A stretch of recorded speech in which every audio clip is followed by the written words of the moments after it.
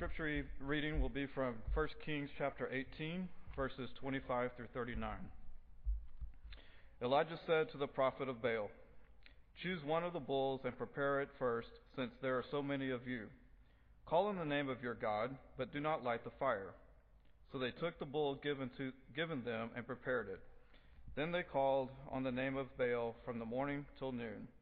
"O Baal, answer us," they shouted. But there was no response. No one answered. And they danced around the altar and they had made. And soon Elijah began to taunt them. "Shout louder," he said. "Surely he is a god. Perhaps he is deep in thought, or busy, or traveling. Maybe he is asleep and must be awakened." So they shouted louder and slashed themselves with swords and spears, as was their custom, until their blood flowed. Midday passed, and they continued their frantic prophesying until the time of the evening sacrifice. But there was no response, no one answered, no one paid attention. Then Elijah said to all the people, "Come here to me." They came to him and repaired the altar of the Lord, which was in ruins. Elijah took 12 stones, one for each of the tribes descended from Jacob, to whom the word of the Lord had come, saying, "Your name shall be Israel." With the stones he built an altar in the name of the Lord, and dug a trench around it large enough to hold 2 seahs of seed. He arranged the wood, cut the bull into pieces, and laid it on the wood. Then he said to them, "Fill 4 large jars with water, and pour it on the offering and on the wood." "Do it again," he said, and they did it again. "Do it a third time," he ordered, and they did it a third time. The water ran down around the altar and even filled the trench. At the time of sacrifice, the prophet Elijah stepped forward and prayed, "O Lord, God of Abraham, Isaac, and Israel, let it be known today that you are God of Israel, and I am your servant, and have done all these things at your command. Answer me, O Lord, answer me, so these people will know that you, O Lord, are God, and that you are turning their hearts back again." Then the fire of the Lord fell, burned up the sacrifice, the wood, the stones, and the soil, and also licked up the water in the trench. When all the people saw this, they fell prostrate and cried, "Oh, the Lord, He is God, the Lord, He is God." This is God's word. You may be seated.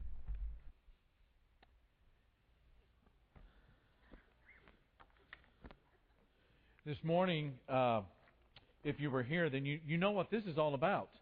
This is Shrek the sheep. And we talked about Shrek this morning as a bad sheep. He ran away from his shepherd for about 6 years, was hiding out in some caves. When they found him, he was carrying about 60 pounds of wool, when the average, at the time of shearing of sheep, the average weight is about 10 pounds. So because he was away from his shepherd, he's carrying around all of this burden. Now, many of you said some things about, boy, I wonder what he looked like after he had been sheared, and so decided to show you what that looked like. He is skinny, and I don't know if you can tell it or not, but he looks like he is laying on a king-size mattress. And so literally, this sheep for 6 years was wrapped. He was enveloped, sort of taco-like, gorjita-like, in this mattress-looking piece of wool. And so there's just a little serendipity before we get into the lesson tonight. We're going to be looking at 1 Kings chapter 18, and we're going to be looking at the text that deals with God, Elijah, Ahab, and Jezebel. And so if you have your Bibles, open them up to the passage that Lynn just read for us. And there should be an outline. Does everybody have an outline tonight? Raise your hand if you need one. Some of the fellows in the back will make it. 100%. No, nearly 98%. A plus for the guys handing out the outlines tonight. Only 2. There's one over here, I think, and that's. Can you raise your hand again? Oh, all of a sudden everybody's brave now and they're raising their hand. While Lynn's making his way over there with the outlines, let's ask God to bless us. Father, we're so thankful to be here tonight. The beauty of singing, the beauty of each other's presence, but more than anything else, the beauty of your presence in our life. You are wonderful to us, and you are good to us in so many ways. And what we seek in this time of study, Father, is for your word to speak to us powerfully, and to change us into deeper, more profound disciples. And so give us this blessing, Father, by giving us ears that hear and eyes that see. And we ask it in the name of Jesus to be true and so. And all the church said. There's a scripture up on the screen, Psalm 145, verse 3. Let's say this verse together. It's up on the screen. Great is the Lord and most worthy of praise. His greatness no one can fathom. Let's say it again. Great is the Lord and most worthy of praise. His greatness no one can fathom. The New American Standard says it this way. And His greatness is unsearchable. His greatness is unsearchable. You know, there really is a lot that we can know about God. We can know His basic character in part. We can know His nature to a certain degree. We know His covenants as He has revealed them. We know about His holiness and love as we've experienced them. You know, if you read the Bible long enough and you're a disciple of Jesus long enough, walking according to the commandments of God, you are going to get to know some things about the God we worship. But as knowable as God is, there are still those unfathomable. There are those unsearchables of His being. There is a limit to what a finite human mind, a mind like mine, a mind like yours, that's finite and has some capacities to know some things, but does not have full capacity to know the infiniteness of God. There are some things that we will never be able to comprehend about the greatness of His infinite being. I mean, who has not experienced this? About the time that you have God figured out, and you think you know how God operates, the lines, the trajectory of the lines that He seems to follow, then He does something. He acts in an unfathomable, unsearchable way. And it leaves you kind of scratching your head, and you're kind of going, you know, that was kind of unexpected. I didn't really see that coming. And when the church gathers together and we sing, God moves in a mysterious way. We sort of sing it with a new dynamic, a new vitality. Because you realize that you can't put God in a box. As much as you would try to and trying to understand Him, God is always going to be bigger than our capacities to understand Him. Which brings us to one of the best known and most colorful stories in the Old Testament. It's one of the stories that we learn as children. It has three key human beings. It has a fellow by the name of Ahab, a woman by the name of Jezebel, his wife, and a fellow by the name of Elijah, a prophet of God. Now, when I say the names Ahab and Jezebel, I mean there's a certain word that comes to mind, and what is it? Evil. Ahab and Jezebel are names that are synonymous with evil. I mean, nobody names their kids Ahab and Jezebel anymore. I mean, you go to Sparks on Sunday morning, you're going to have a lot of Joshuas and you're going to have a lot of Jeremiahs, but no Jezebels. Now, the key to understanding Ahab is this verse from chapter 16. The writer says he not only considered it trivial to commit the sins of Jeroboam, son of Nebat, but he also married Jezebel, daughter of Ethbaal, king of the Sidonians, and began to serve Baal and worship him. Circle in your Bible or on that outline, write down the word. It was trivial to him to commit sins. It was a trivial thing to Ahab to disobey God. It was a trivial thing to have disdain towards the commandments of God and the holiness of God in the land of Israel. It was a trivial thing, which meant that no big deal. God said it, no big deal. Trivial thing, not something to get worried about. And Jezebel was so wicked that she sent out assassins to kill the men who served God. You can read about that in 1 Kings chapter 18. And Ahab, along with his king Jezebel, reigned over Israel 20 years and established idolatry in the land of Israel. They worshipped this little statue, sometimes holding a lightning bolt in his hand, sometimes seated on top of a bull, but they worshipped Baal. In fact, Baal worship became the religion of Israel for all intents and purposes for a long period of time. And it was during this period of time that the worship of God, the recognition that God is creator, that He is the creator of the heavens and the earth, the creator of human beings, that He is a merciful God that had entered into covenant with His people, the worship of that God is at an all-time low in their history. And 1 Kings chapter 16, verse 33 says that Ahab did more to provoke God than any other king before him. which is not a great thing to say on your resume.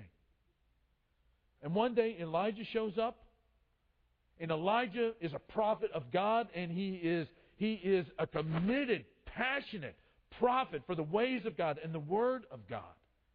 And he has, as he shows up on the scene and he sees all of this idolatry and all of this terrible worship of Baal going on, and he has what you call a Popeye moment when he sees Israel falling away from the true God that they should be worshiping.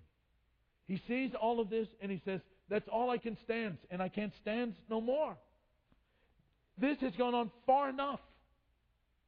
And I will do whatever I need to do. I will do whatever I can do to this situation to turn it around, even at the cost of my own life.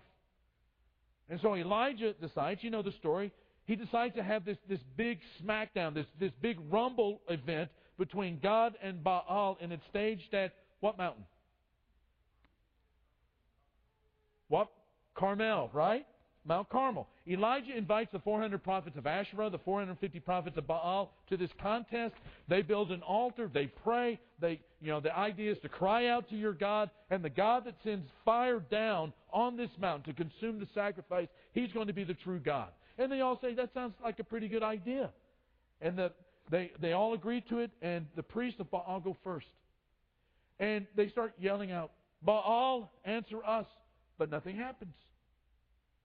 And when you think about these prophets of God, you sometimes think of them as these gigantic figures of moral dignity. And that's true. But Elijah begins to heckle. Elijah begins to heckle these prophets of Asherah and these prophets of Baal. He says, shout louder, he can't hear you. And so they start shouting louder. And then he begins to get, a little personal. He says, maybe your God's in deep thought, or maybe he's busy, or maybe he's just traveling, maybe he's out of town. He's packed his bags and left. Maybe that's why he's not hearing you right now. And then he says, maybe he's sleeping. Maybe you need to shout louder because he's sleeping. He doesn't know you're down there trying to bring honor to his name. Well, at this point, it's kind of funny to listen to all of this heckling by Elijah on the sideline, and you're going, go Elijah. But then the story turns dark. These prophets of Baal begin to cut themselves with a sword and with spears until the blood flowed, as was their custom. As was their custom. They begin to bleed all over the place. They cut themselves and slash themselves in the name of their God. And noon passes, and they continue to rave, and they continue to shout out to Baal, but still nothing happens. All that effort and nothing happens. It's a total bust. It's a total bust for the side of Baal. Now it's Elijah's turn. I mean, can you imagine the tension on that mountainside when Elijah steps up to his place of sacrifice? And before he asks God to send the fire down, he gets a couple of servants to drench his sacrifice with water from these big water jars. And he does this 3 times. And it's enough water from these 4 large jars to not only soak the wood and soak the sacrifice, but to begin to fill up the trench, this big trench that the sacrifice was in, to fill it up with water. And Elijah calls on the name of the Lord, and fire comes down and consumes the sacrifices and burns up the stones and burns up the water and burns up everything that is in that trench. And the people that are up there on the side of the mountain, and you know that several years ago I had the opportunity to stand up there on Mount Carmel at a place where a lot of this was taking place. It's not that big of a mountain. I mean, when you're up there, you may not be standing in the square footage, but you're closer than you've ever been before. And you realize that in this place, fire came down from heaven and lit up a water-drenched sacrifice in order to bring glory to God's name. And all of these people that are up there on the side of this mountain, up on top of it, watching it, they begin to chant, the Lord, He is God. The Lord, He is God. God wins hands down. Now, if we're not careful, I think that we might miss some of the point of this story. You know, as a kid, as you're growing up and you see this all displayed out on the flannel graph, you get the idea that 1 Kings 18 may be about my dad can beat up your dad. It's that kind of a story. But we have to think about how Elijah sets this thing up and why God decided to send the fire. And the key is in Elijah's prayer. Let me read it to you again. Verse 36. At the time of sacrifice, the prophet Elijah stepped forward and prayed, Lord, the God of Abraham, Isaac, and Israel, let it be known today that you are the God in Israel and that I am your servant and have done all of these things at your command. Answer me, Lord, answer me, so these people will know that you, Lord, are God, and that you are turning their hearts back again. You know what the key to that prayer is? It's the words, so that. So these people will know that you are the only God. So these people will know that you are the God of all history, and you're turning their hearts back to you again. Elijah did not set this thing up for his own glory, but for God's glory, aching to see the people leave their idols and return to God. And you know what the stakes were? What do you think would have happened to Elijah had the fire not come down? Elijah surely would have been killed. Now, I think there's something to discern here about what God wants to do with His power. And the first one is this: God works in the lives of people who want to see His name praised. There is something about how God looks at the hearts and the minds and the work of people who want to see His name praised that allows His power at times to flow through them in some astounding ways. God works in the lives of people who work to see other people freed up from false gods and freed up from the emptiness of no God at all in their life. He works in the lives of people who put His purposes in front of their own. And He's done this throughout all of history. Question: when we think about our prayers in light of this story, is that so that theme a part of our prayers? So that these people might be turned back to you. So that these people will discern that you are the God above gods, the creator of the heavens and the earth. You know, when you get down to it, the busyness of prayer and the business of prayer and asking God to do something great, is it for your name or my name or His name? You know, true confession time. You know, there's a lot of times that if I'm not careful, the path that my prayers can take becomes prayers about my life and my wishes and my stuff, and that I want God to arrange it all. If I'm not careful. It's not so that these people will know that you are the one true God. Reminded of this verse from James chapter 4 and verse 3 that says, when you ask, you do not receive because you ask with wrong motives. You ask that you may spend what you get on your pleasures. You know, at the end of the day, God does discern our prayers, and He does discern the motives of our prayers, the personal motives of our prayers. Here is Elijah at great danger to himself, at great cost to himself. He wants to get the people to turn their hearts back to God. But what about us? You know, change my spouse, oh God. Fix my boss, oh God. Get me out of this mess, oh God. Resurrect the Dallas Cowboys, oh God. When you get right down to it, have you analyzed so these people might know that you're God? Have you analyzed the so these statements of your prayer life?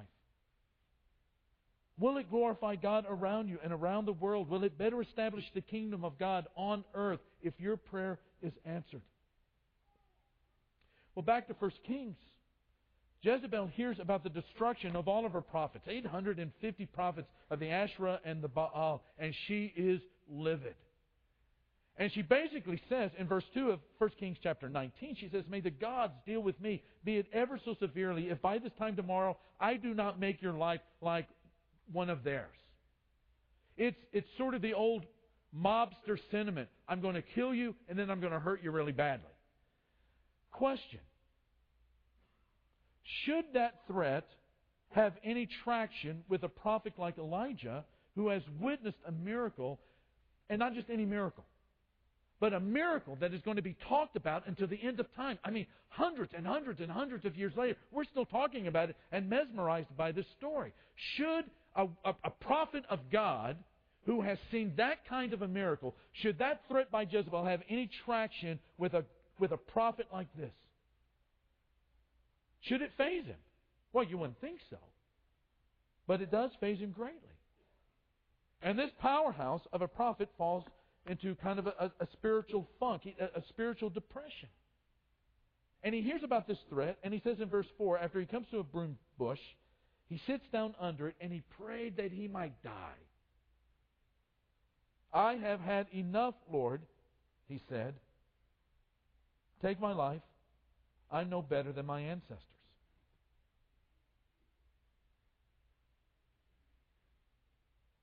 How does a threat from a pagan middle-aged woman have any traction with him after all he has just seen and been a part of?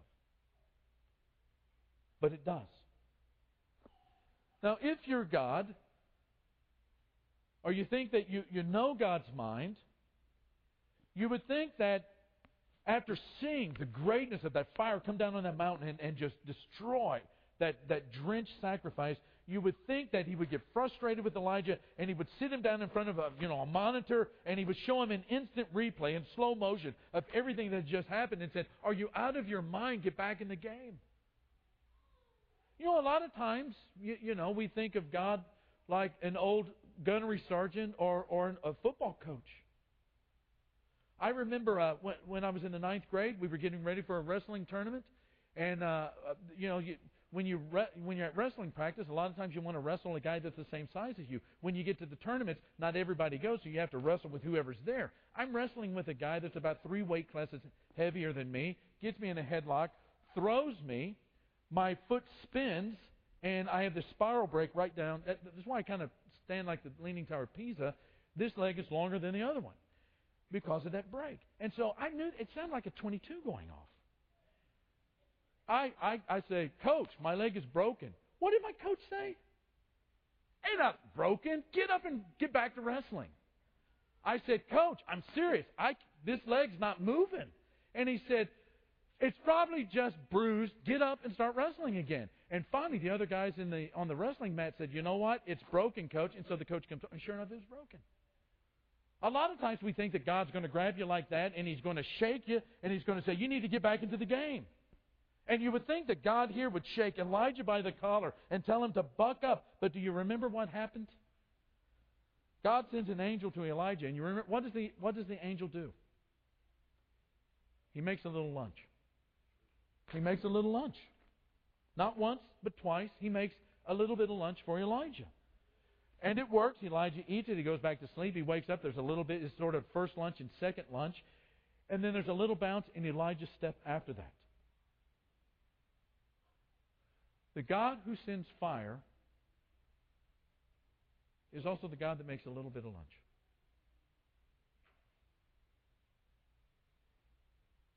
Your ways are unsearchable. And He's going to protect Elijah from Jezebel. Thinking about this, can't help but remember that passage out of Romans chapter 2. Paul's writing about the way that God works with people, trying to bring them back to Him. And he says, "Do you show contempt for the riches of His kindness, His forbearance and patience, not realizing that God's kindness is intended to lead you to repentance? That God's kindness is to bring about a changed life." One of the things that I think I've discovered about God is that He uses a lot of different ways, depending on the person, to try to get us back to true north. Which leads to the next thing. God has tremendous patience with and unlimited resources to help His people do His will. God has tremendous patience with and unlimited resources to help His people do His will. One last point from this story. In the same chapter, God tells Elijah to go and to stand on the side of another mountain, and then He's going to reveal Himself to Elijah. And I don't know what Elijah is thinking, but you can only imagine what might be going through his mind when he's been told God wants you to stand on the side of the mountain because God is going to reveal Himself to you. It would be like if God showed up one day and said, "Mark, I want you to go down to the Alamo and I want you to stand in front of it because I'm going to reveal myself to you." Now, I'm not sure what I'm going to expect, but I'm going to expect something that's going to change my life completely. I would go. And Elijah does go, and a couple of amazing things happen. There's this wind that comes and blows away part of the mountain. I mean, it's a strong wind, but God was not in the wind. And an earthquake comes and shakes that mountain and tears it up, but God was not in the earthquake. And the fire comes, but God is not in the fire. And then there is a whisper. And God is in the whisper. There is this whisper, and Elijah heard it. The still, small voice of God. Do you think that this is the way that you make an impression on a prophet with a faltering faith? You wouldn't think so. But that's what God gives him. And what is God doing with that? Probably lots of things, but primarily I think He's connecting to Elijah in a way that Elijah needs it. He is establishing and strengthening his relationship with Elijah. He is speaking to Elijah in a voice that Elijah is hearing clearly. And you know what he does? He pulls his hood over his face. You know, God is not always blowing your wits away by His mighty power, by His mightiness, by His almightiness. But connecting in ways that remind you that as you pray, so that these people might know that you're God. And find yourself in the travail of the valley, feeling threatened, that He's there. That He's there beside you everywhere. God reinforces the relationship to remind us that He's always, always there. You know, ministry is never easy. It's not without its dangers. And sometimes you can get very discouraged in ministry. Sometimes you can have this tremendous success. And in both of these, whether it's feeling like a failure or this tremendous success, there is the great danger, the great temptation that you're going to lose sight of God. And what you have to really yearn for is that still small voice of God reminding you that He shows up, that He's never going to leave you. Never is He going to ever, ever, ever forsake you. When I contemplate and meditate on this story, you know what I become? A fired up Christian. A fired up disciple of Jesus of Nazareth because of the truth of how God is revealed in the story. Elijah hears the voice, and Elijah goes out, and Elijah does incredible things for the kingdom of God because of the unsearchable, unfathomable ways of God in connecting to His people. Maybe you've been struggling recently with your own prayer life. Maybe you've been struggling recently with a faith that is faltering a little bit, and you feel tired, and you're yearning for that still small voice of God reminding you that He is there with you daily. He'll never leave you, never forsake you. This church, part of the reason that this church exists is not just to glorify God and for people to grow in their understanding of discipleship, but to be there for each other and to pray for each other. And at times to be that ministering hand of God to people who need a tangible encouragement, a tangible voice that says to them, God is with you, and God will take care of you, and I'm praying for you, and here's my encouragement for you, and here's my fellowship with you, and here's my solidarity with you. I'm with you. I'm with you. That's one of the reasons why this church exists, is to help us to be reminded that God is always, always on a daily basis connecting to us as He calls us to do His will, to glorify His name, and to help in His kingdom mission to turn people's hearts back to Him and to glorify Him and to hear people in this community say, the Lord, He is God. The Lord, He is God. Some of our shepherds are going to be down front. If we can minister to you in any way, come down and talk to them. Let us